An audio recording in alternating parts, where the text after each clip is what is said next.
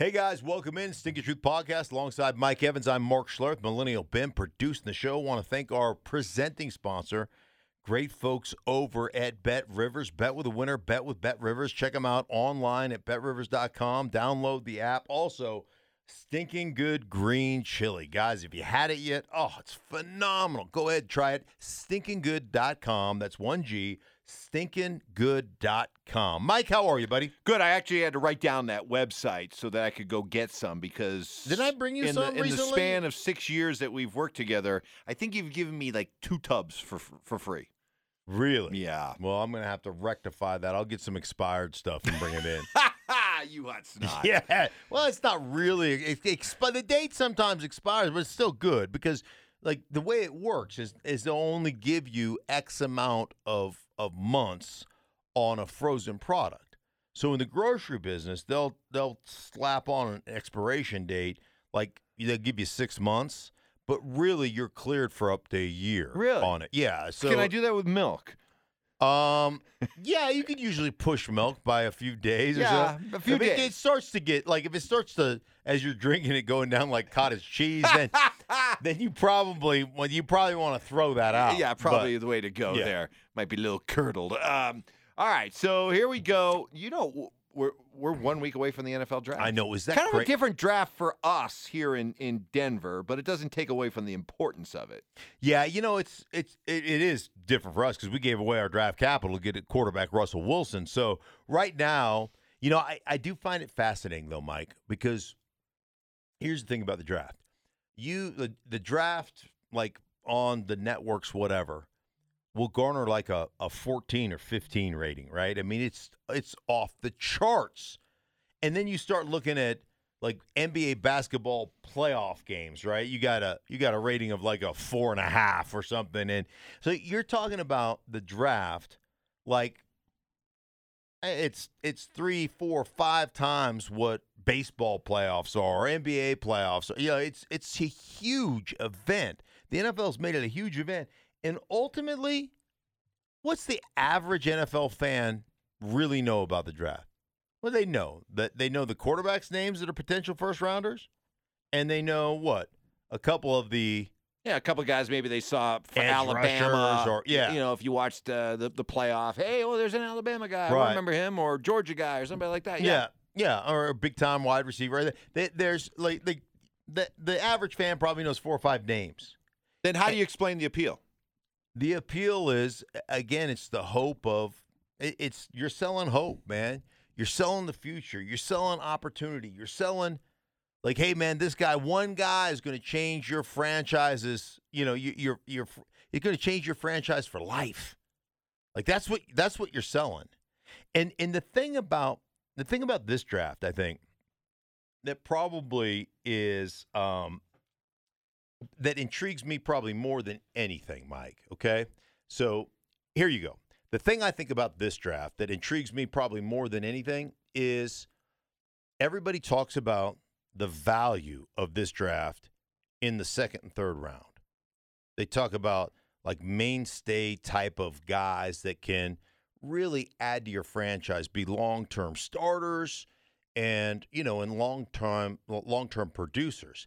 And I think one of the things that's interesting is I think that, one, when you talk to NFL executives around the league, most people will tell you the draft is about 15 to 18 players deep. There's 15 to 18 guys that truly deserve to be drafted in the first round. But you're taking 32, right? Because there's 32 teams. So there's going to be 32 picks. Now, what ends up happening to you is several of the quarterbacks that don't deserve to be taken in the first round are going to get elevated in the first round, and some will get elevated high. So that's going to push down a couple of players. So you can occasionally find one of those gems at 24 or 25. And that's what makes it intriguing. But to me, the first round, and the problem with the draft in general, is the first round is about checking boxes. So it's the height, weight, speed triangle, right? He checks all the boxes. He's super fast. Look at the 40 time. Oh boy, he can jump over. You know, his vertical jump is incredible. His his 3-cone drill is off the charts amazing. And so you check all those boxes, his bench press, oh my gosh, and you check them all off, and then you draft the guy, and basically you're no longer held accountable for whether that guy can play or not because he checked all the boxes. Now all of a sudden you get into the meat of the draft, second, third, fourth round, and you're drafting guys based on what they showed you on film, not the hyperbole test. It's the real stuff. And I think that's where this draft becomes really intriguing. So the first round is the combine effect. Yeah. And after that, it becomes more about true evaluation. And I've told you this many times. I've told you this on this podcast. Like, the last 40 you'll ever run is at your pro day or at the combine. No team makes you run 40s after it's all said and done. You don't have, like, combine testing. The last time you'll do the 225 bench test is at the combine. You'll never be asked to do it again, ever. So why do we put so much weight into it? Well, we put the weight into it, like I said, to check the boxes, to make sure I don't lose my job. To make sure that if I draft a guy in the first round and he doesn't pan out, he's a first-round bust, I can go, but look at his numbers. Like, it's not my fault. And so that's what's intriguing about this draft to me. And as a Bronco fan, and as a guy that lives here in Denver, and you and I cover the Broncos a bunch, that's what makes it intriguing. What do you do with those second rounders? What do you do with those third rounders? How many of those guys not only become starters, but become, Pro Bowl potential starters? That's really where the best front offices shine. Sure. And that usually is the separator, right? Right. Between the teams that are the perennial candidates, the perennial contenders, versus the teams that aren't, are those teams that are able to really just mine those picks in the second, third, fourth, early fifth round. Now, it's funny because a lot of the top receivers in the NFL are not first-round picks. Yet, boy, are these guys now all of a sudden getting paid and starting to flex their muscles. We got wide receivers looking at the deals given to Devontae Adams and Tyreek Hill are all of a sudden saying, hey, not only will I not report for off-season programs, I want to be traded. Deebo Samuel, Terry McLaurin, A.J. Brown. What do you make now of this move by receivers? Right. They want to get paid. Yeah, I think it's interesting. Like, I think that when you talk in football parlance, if you just don't invite a receiver to have that conversation with, right? Like, you can't have that guy in the room. But if you're in a room and you're just talking about football in general, again, the receiver opinion doesn't, leave him out of it because he's going to tell you how valuable he is, right? He's going to tell you how valuable the position is. I think the overall value in the position, even though you get that you pay the big time, kind of the big time, quote unquote, X receiver, the single side receiver, that guy's the guy that gets paid. But every receiver looks at himself and says, well, that's the receiver money, so I should get paid. I think that's why Tyreek Hill is now in Miami. I just think it's funny because if you talk, like I said, in football parlance with football people and GMs, I think most guys would tell you that it's the most dependent position in a game of dependent position players. And so, how many of those guys lead your team to the playoff? I don't think it works that way. So if football people are telling you that receivers play a dependent position, then why are these guys getting paid? Well, I think the way the league has been structured, one, is that we're spreading you out. We've become more of a spread situation. And a guy like a Devontae Adams, a guy that has that prototypical size, speed, athleticism, high point, those guys are a problem, meaning that you have to roll coverage, you have to find ways to double team guys, you have to effectively try to have a game plan to take a dude out. And therefore it opens up the rest of your team. But not every receiver does that for you. Like there's a handful of those guys, and I think the problem is that everybody looks at themselves that way. Because like Deebo Samuel, is one of my favorite players. That dude is a beast. I mean, an absolute beast. But is he a big-time, polished, top 10 receiver? No. I mean, is he in the same conversation with Devontae Adams, or is he in the same conversation with Jefferson? Is he in the same conversation with any of the kind of the big-time threats at the receiver position? No. He's not the route. I don't think he's the route runner. I don't think he's any of the. Now, he's one of the most competitive guys when the ball's in the air. That dude will compete his ass off. He's arguably the most physical receiver in football.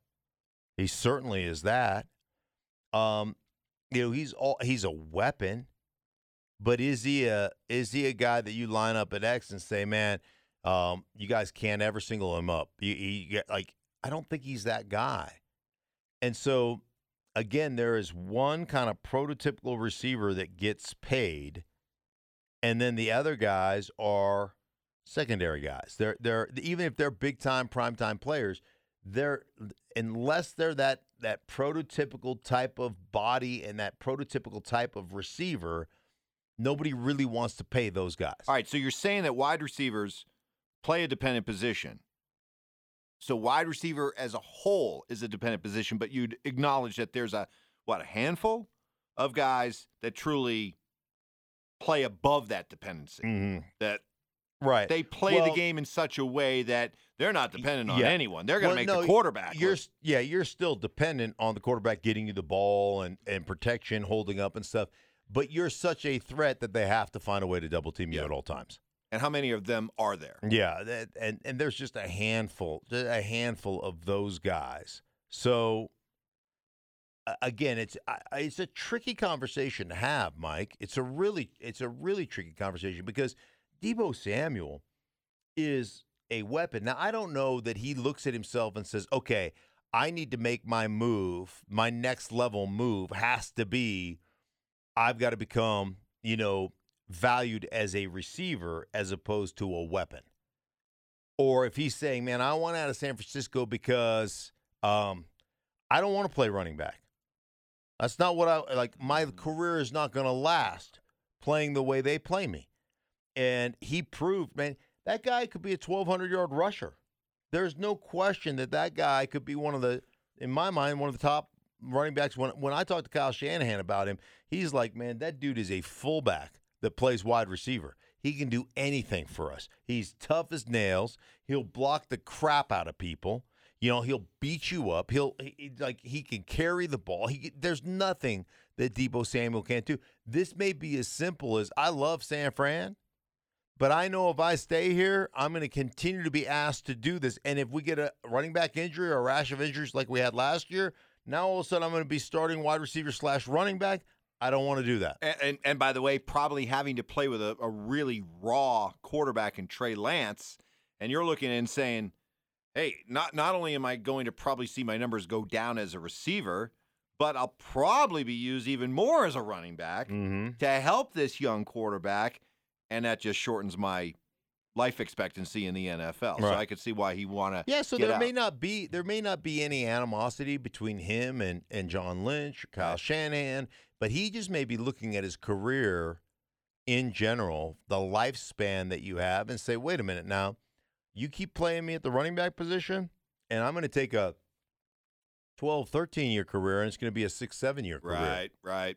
And that may be that to boil it down to its simplest form, because I don't know why all of a sudden he's demanding a trade, but that may be at its core. That may be the issue. So I'm curious to get your take as someone who's been around this league for a long, long time, because it seems to me that the NFL player of today is so much more emboldened and empowered to really go out and sort of create their own destiny and be able to request trades, demand trades, get traded to a place with the understanding that I'm going to come in and I'm going to have a say. I'm going to have a real say in how we run our offense, in what kind of personnel we bring. It seems to me that today's NFL player has never been more in charge, right, as we've ever seen. It's almost kind of like the way that we see NBA players who wield so much power. NFL players are starting to wield power. Right. Yeah. Am I wrong about that? No, or you're 100%. Are you happy for it? I Think it's a good thing? Yeah, I am happy for guys, and and especially and one of the you think about what was the genesis of this, like what started this trend, and I think there's a couple things that you can point to, Mike, just off the top of my head, because you and I haven't had this discussion. This is just completely organic. So, what started? Well, you know what, Kirk Cousins basically getting franchised several years in a row and finally getting out of Washington and getting a fully guaranteed contract. So there is one of the catalytic events that created kind of power to the player. Wait a minute. Kirk Cousins is getting a fully guaranteed contract? Like, hold the phone. Like, that's Kirk. Hey, Kirk Cousins is good and all. The fourth rounder out of Michigan State. Like, if he's getting a fully guaranteed contract, you're damn right I'm going to get a fully guaranteed contract, right? So I think that several years ago was one of the catalytic events that pushed more power to the player. I think the other thing that has happened, Mike, is when the NFL signed this rookie wage scale and the 5-year commitment for first-round picks, where these guys said, man, I don't have any leverage. I'm kind of slotted. And if I can outperform this rookie deal in year 3, I'm putting my foot down. And now you don't have any other options. I've made enough money to sit out for a year or whatever I have to do, but I'm going to make a fuss. I'm going to act like a petulant child, and I'm going to get my Jamal Adams trade out of the Jets, and I'm going to Seattle. Or I'm going to get I'm getting out of here if you don't pay me. And so I think some of that kind of change of attitude and the fact that a couple of people have put their foot down and said, absolutely not, I'm not playing under this rookie deal anymore. Right. And teams acquiescing or trading those players and them getting new contracts has also been kind of one of the events that have pushed it this way. Can I add one more to that? Yeah, please. I'm going to say Tom Brady moving to Tampa and all the things that went with that. Now, he wasn't traded. Okay, the Patriots let him walk. He played out his deal. But think about once he was a free agent, not only did he get to pick where he wanted to go, but what came with it. How he was able to start to make suggestions, right. And all of a sudden, here are Brady suggestions joining the Bucs. Leonard Fournette, Antonio Brown, Rob Gronkowski, right? Then you heard all the talk about how the playbook drastically changed, and Brady was able to put more of his imprint on the offense. And then also just the fact that how different he was as compared to button-down Tom Brady in Fort Foxborough. There with the Patriots, people are watching him have fun and toss the Lombardi trophy off the back of a boat and get absolutely hammered. And they're like, wow, look at Tom Brady living his best life. He's having a good time. Right? Yeah. I want that. Right. I want to control where I play. I want to control the offense that we run. I want to control the personnel around me. Mm-hmm.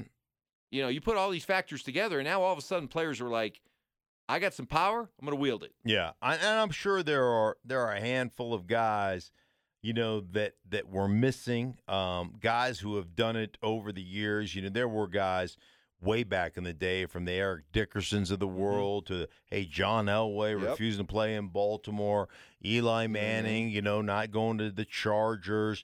There's a lot of different guys that have kind of paved that way. But here recently, I feel like everybody's been empowered. And, there's just the prevailing attitude of, honor your contract and fulfill the contract, and where all these contracts have been signed with the out clauses and it's a 6-year deal, but it's really a 2-year deal or 3-year, where the player has just said, wait a minute, what's good for the goose is good for the gander. If you guys can get out of this deal, then at year 3, I can say, wait, I've overperformed. I'm an all-star player. Forget you guys, man. I want out or I want a new deal. Yep.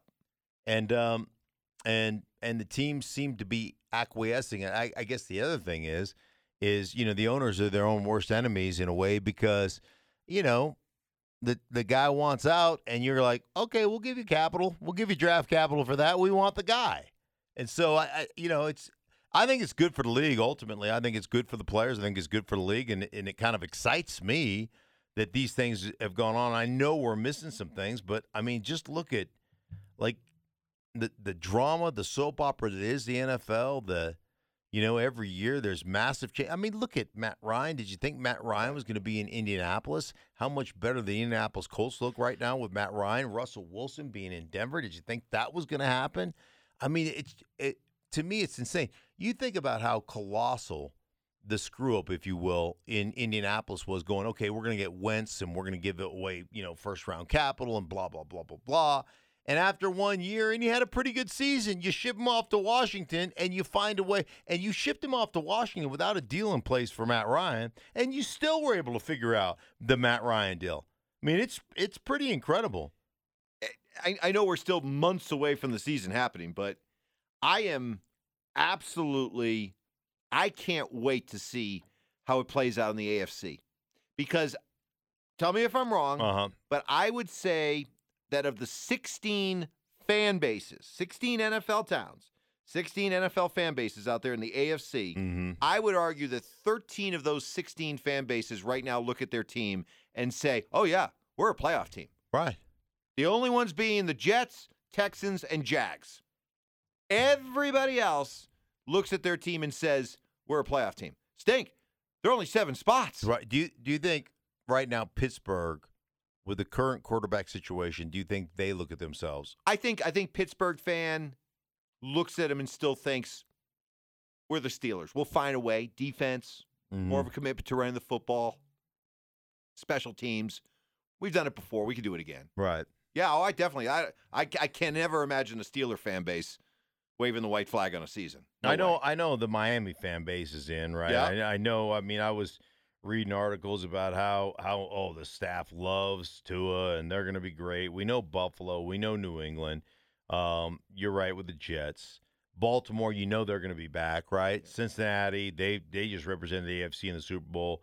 Cleveland, they got Deshaun Watson, and no matter how Brown fan may feel about what he's supposed to be off the field, there's no doubt that he's a really good quarterback. Now, you are looking at a suspension probably, right? Right. So how long is that suspension? Does it effectively ruin their year? Can they survive and hang in there until he comes back? But don't you think Cleveland fan is still thinking playoffs? Yeah. They got one of the better rosters out there. Right. Yeah, I think you're probably right, which leads me to this. Just a question for you. What's going to happen with Baker Mayfield? Oof. Like, seriously. Where does he end up? I mean, it doesn't feel like, the Robbie Anderson thing, from the Carolina Panthers, when they're like, hey, what about Robbie Anderson? And he tweets out, no, like, I don't want that guy. Like, I mean, so wait a minute. Sam Darnold, right now, and the struggles that Sam Darnold has had is the option you're going with right now, potential draft, whatever the case may be. But you're looking at Baker Mayfield and saying, no, I don't want So that the book is out? Is that what we're saying? Is that the book is out there among NFL players when it comes to Baker Mayfield? That a guy who hasn't played with Baker in Robbie Anderson is like, no, don't want him. Hell no. What is there a book out on Baker Mayfield? Is he just regarded as in NFL circles that he's a bad teammate? He too much about himself. He throws people under the bus. What? Yeah, I mean, remember when Odell Beckham Jr. left town, and it was like there was definite beef, and I think was it his dad or something talking about Baker Mayfield and issues on social media and blah blah blah blah blah. And I've never been a huge Odell Beckham Jr. fan because I think it comes with a lot of drama, but the bottom line is, like, what he did last year with Los Angeles was amazing. He got into a situation, and obviously he's playing for another contract, another opportunity, and it was unfortunate that he tore his ACL. But, man, that dude busted his butt. mean, I'm talking about blocking people and bubble screens and all kinds of stuff. Like he was a consummate professional and big time player for Los Angeles. So, I mean, it made it look like he leaves a situation where it's not good, and he comes to a situation where all of a sudden he gets plugged into a really good team with a quarterback that I really like in Matthew Stafford, and bam, starts to shine.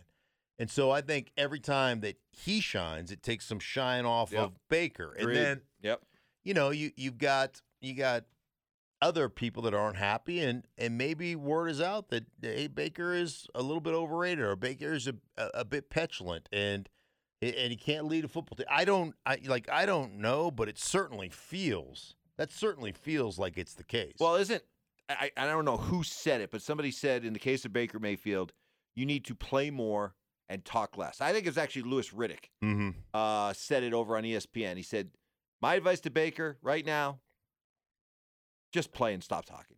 Stop talking. Right. Stop talking. Just play. Don't go on any podcasts. Right. Don't talk about, like when you come out, and I think this is probably pretty true for anybody.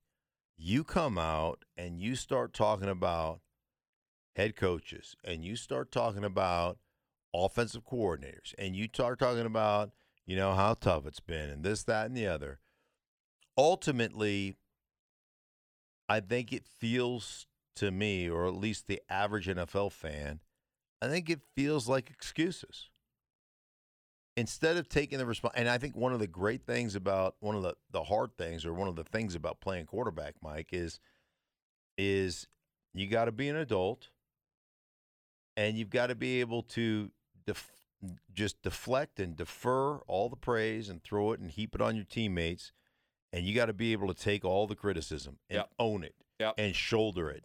And to me, that's the thing that Baker can't do. He can't take the criticism. He's one of those guys that feels like, the kid that you grew up with that could dish it out but couldn't take it. Right. And that kid was easy to push all his buttons, right? And the next thing you know, if you started pushing his buttons, he either went home or he started crying or he wanted to fight. He's that guy.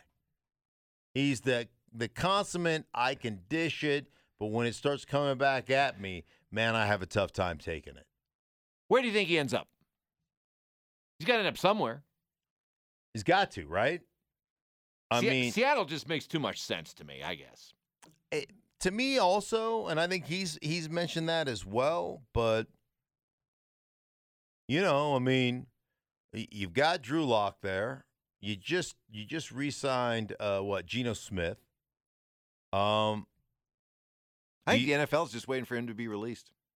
Then there'll be a market for him. Right. But I don't think anybody wants to trade for him. The contract. I don't think anybody's giving up draft capital and taking on $18 million bucks a year. Exactly. So they'll just wait out Cleveland releasing him. Yeah, because eventually they'll have to. Now, what if Cleveland decides, hey man, we're keeping him at $18 million? Ooh. Because think about this now, just your quarterback room in general. What's your quarterback room cost you on the cap?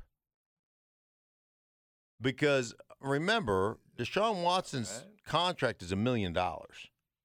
Now he's making whatever. I mean, he's making just an insane amount of money, but ultimately you're spreading that over the years. He's got a $1 million contract, to ease up any pain he might have from from being suspended for 10 games or whatever, or 8 games, so he doesn't have to spend so much of his money, and because a lot of that money is going to go to, I'm assuming, writing checks and settling civil suits. So if you keep Baker and say, dude, you got to play, like, your quarterback room's not going to cripple your cap, even if you kept Baker. I'm with you, though. I think they're going to release him.